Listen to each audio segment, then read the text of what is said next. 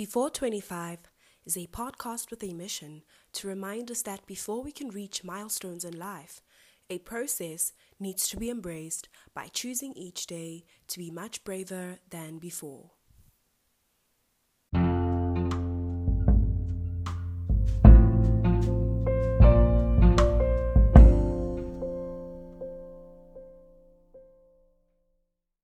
Hello everybody, my name is Zamo Vanessa, your host, and welcome to Before 25 podcast. In this month's episode, I will share with you 5 growth mindset practices that will perhaps change the way you think of self-belief. But before we get there, I'm starting off with an excerpt from one of my journal entries. And I'm starting with it because it perfectly encapsulates this month's episode on self-belief. This is what I wrote. Choosing to follow my gut by going abroad in pursuit of personal growth as well as career growth and development was one of the best, albeit hardest decisions I've ever had to make in my life. During this time, I had to look back, strip myself bare, and reflect on all my life experiences that led up to this moment. In doing so, I found myself welcoming pleasant feelings of self-assuredness and feelings of being deserving of every good thing that has ever happened to me. Then it dawned on me that I didn't feel equally assured and deserving of all the bad experiences, especially those that altered my views about humanity, myself, and my inherent worth. I didn't feel equally assured and deserving of these experiences because they somehow defined me. The more I felt defined by these bad experiences, the more they bred and cultivated shame within me, which, according to Dr. Brené Brown, the shame researcher, is the fear that we are not good enough. And in my effort to wage a war against this powerful master emotion, I had a breakthrough after reading Dr. Carol Dweck's book, Mindset, which this episode is based on. This book helped me conclude that perhaps I deserve neither good or bad, but whatever it takes to unearth the best within me.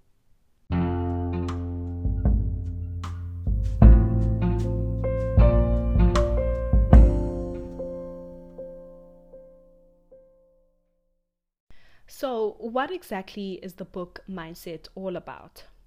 The book highlights the power of people's beliefs. These beliefs about ourselves, which we may or may not be aware of, permeate in every part of our lives, affecting not only what we want and whether we succeed in getting it, but also the way we view or interact with others and the world around us. Dr. Dweck says that much of what may be preventing us from fulfilling our potential emanates from these beliefs. In fact, much of what we've come to know as our personalities also emanates from these beliefs, which then become our mindset. Think for a moment about the world's greatest leaders, teachers, artists, scientists, businessmen and women, you name it. Do you rationalize your shortcomings by crediting their success to an innate ability given to them at birth? Or do you credit their success to hard work and determination, traits that ought to be pursued and emulated? These are the respective thought processes that Dr. Dweck, author of The Mindset, characterizes as the fixed and growth mindset. So, what is a fixed mindset? People with the belief that their qualities are carved or set in stone have a fixed mindset. The fixed mindset stifles all forms of growth and development opportunities because it believes that a person is the way they are and nothing can be done to change that. People with this line of thinking often have an urgency to succeed. And when they do, they are seen wasting time hiding their deficiencies and trying to prove time and again how great they are instead of improving themselves. The problem with the fixed mindset sees itself when people in it, in trying to show how great or special they are, begin to see themselves as superior and more valuable than others. However, and sadly, lurking behind the esteem of a person with a fixed mindset is a simple question. If you're a somebody when you're quote-unquote successful, what are you when you're not? Dr. Dweck says that failure in the fixed mindset is often transformed from an action, which is I failed, to an identity, I am a failure. And that is a problem. And then there's the growth mindset.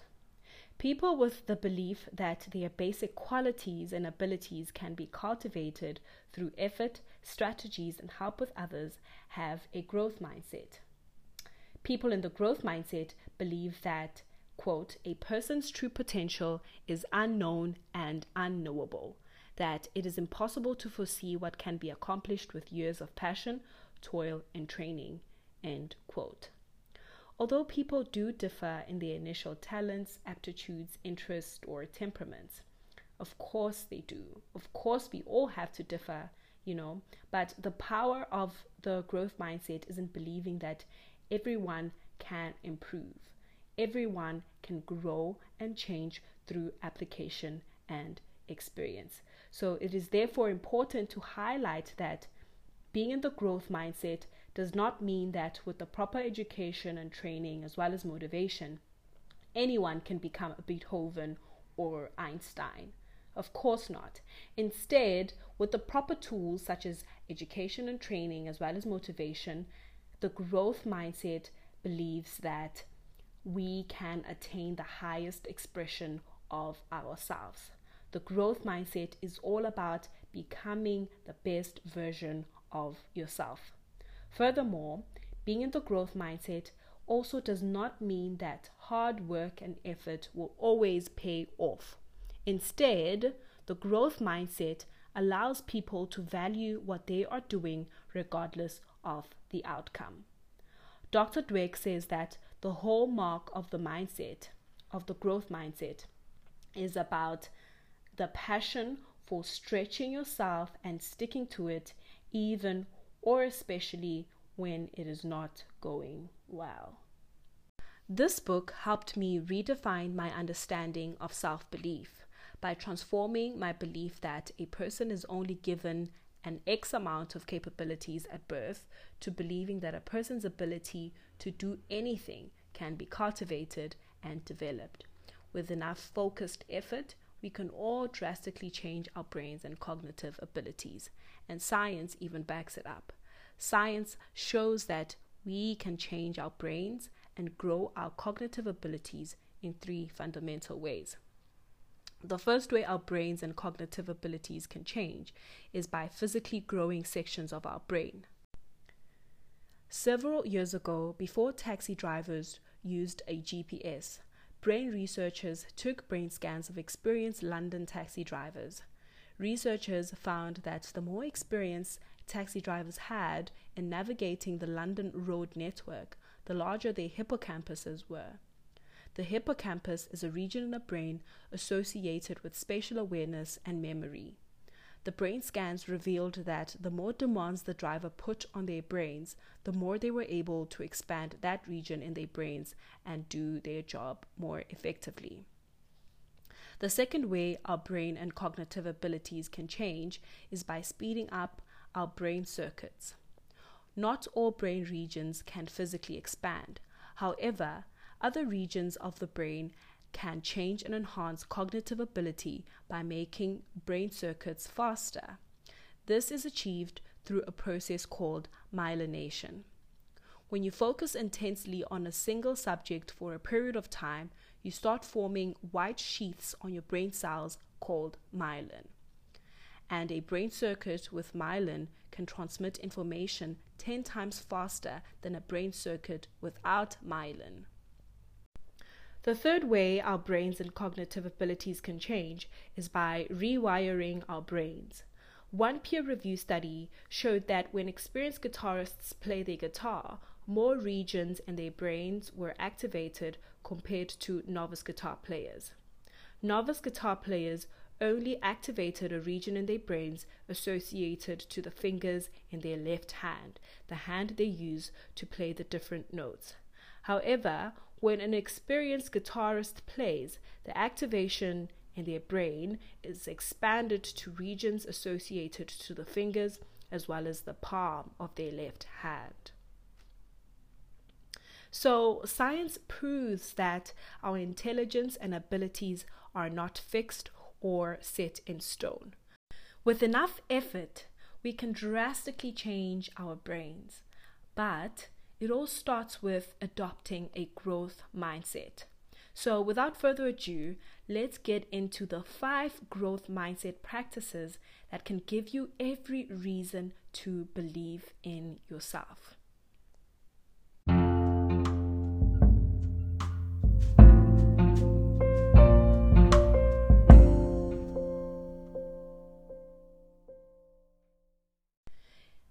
Number 1, if you trust yourself enough to embrace challenges instead of avoiding them, then you have every reason to believe in yourself. Number 2, if you can trust yourself enough to persist in the face of setbacks instead of being defensive or easily giving up, then you have every reason to believe in yourself. Number 3, if you can trust yourself enough to see effort as a path to mastery instead of seeing it as fruitless or worse, then you have every reason to believe in yourself. Number 4, if you can trust yourself enough to learn from criticism instead of ignoring useful negative feedback, then you have every reason to believe in yourself.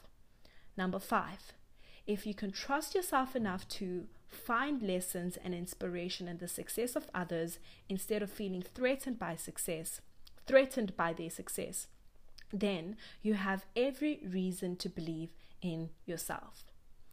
In the previous podcast, I mentioned that I personally have a weird dynamic with self-belief, and it's something that I am personally working on. Here's where the weird dynamic comes into play.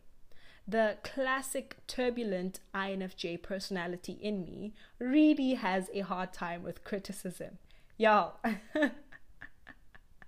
I really have a hard time with criticism, but I've since gotten a perspective on how to view it as well as how to process it.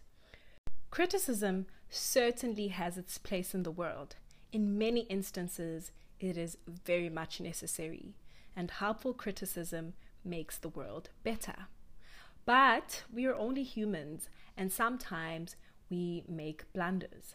Sometimes we find ourselves dishing unhelpful criticism by overly criticizing others. And in some instances, we find ourselves on the receiving end. Nick Wignall, a writer I follow on Medium, wrote this about unhelpful criticism.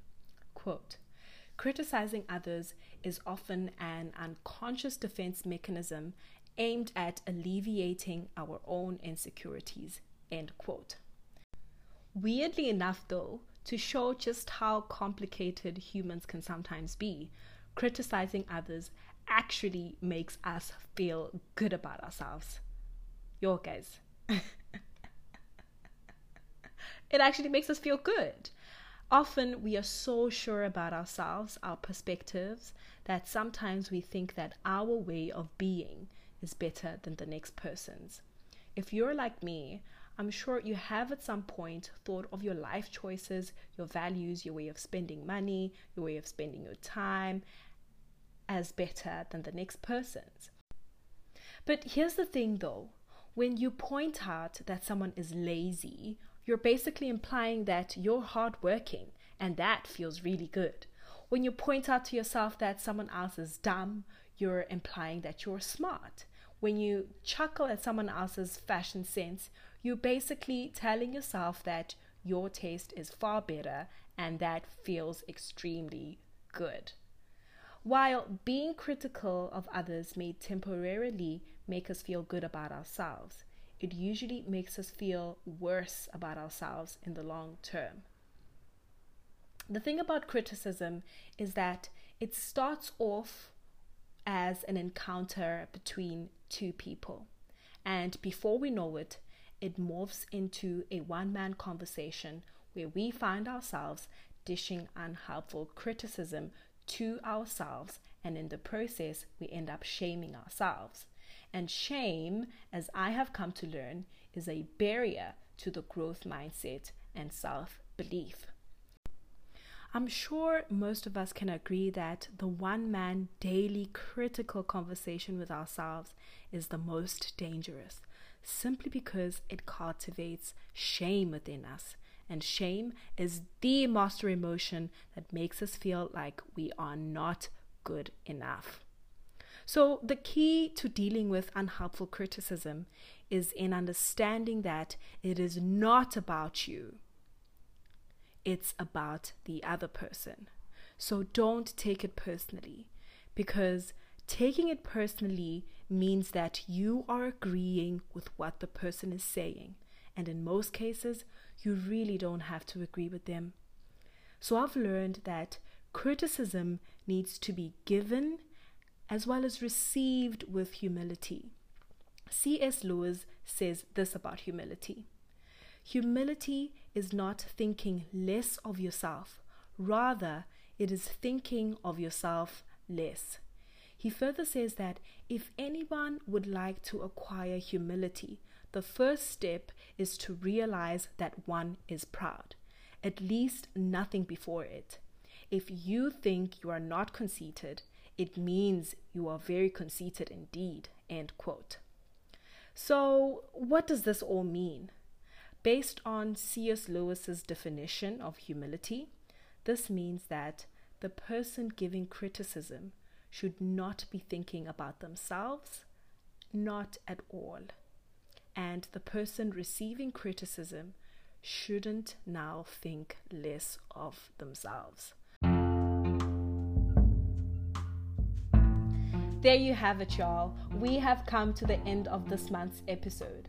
And I want to finish off by pointing out that stretching ourselves and sticking to it by following the 5 growth mindset practices, as I mentioned earlier, is easier said than done. Because shame causes us to fail at consistently showing up for ourselves, our loved ones, and for the things that matter most to us. So I want you to think about how shame, the master emotion, the feeling that we are not good enough, has interfered with your ability to show up for yourself, your loved ones, as well as things, projects, endeavors that matter most to you. Once you are done thinking about that, I want you to consider joining in on next month's episode, as we will be talking about how shame resilience is the antidote to our inability to show up for ourselves. So thank you so much for joining, and see you in next month's episode. Bye.